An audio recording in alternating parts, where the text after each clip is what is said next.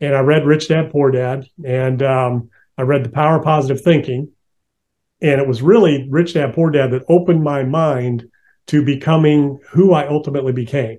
And The Power of Positive Thinking kind of opened my mind to, well, I can do anything I want if I have the right mindset, which I kind of knew because I was into personal professional development, pouring into myself. I knew I wanted my own business and I knew where I was going to ultimately be.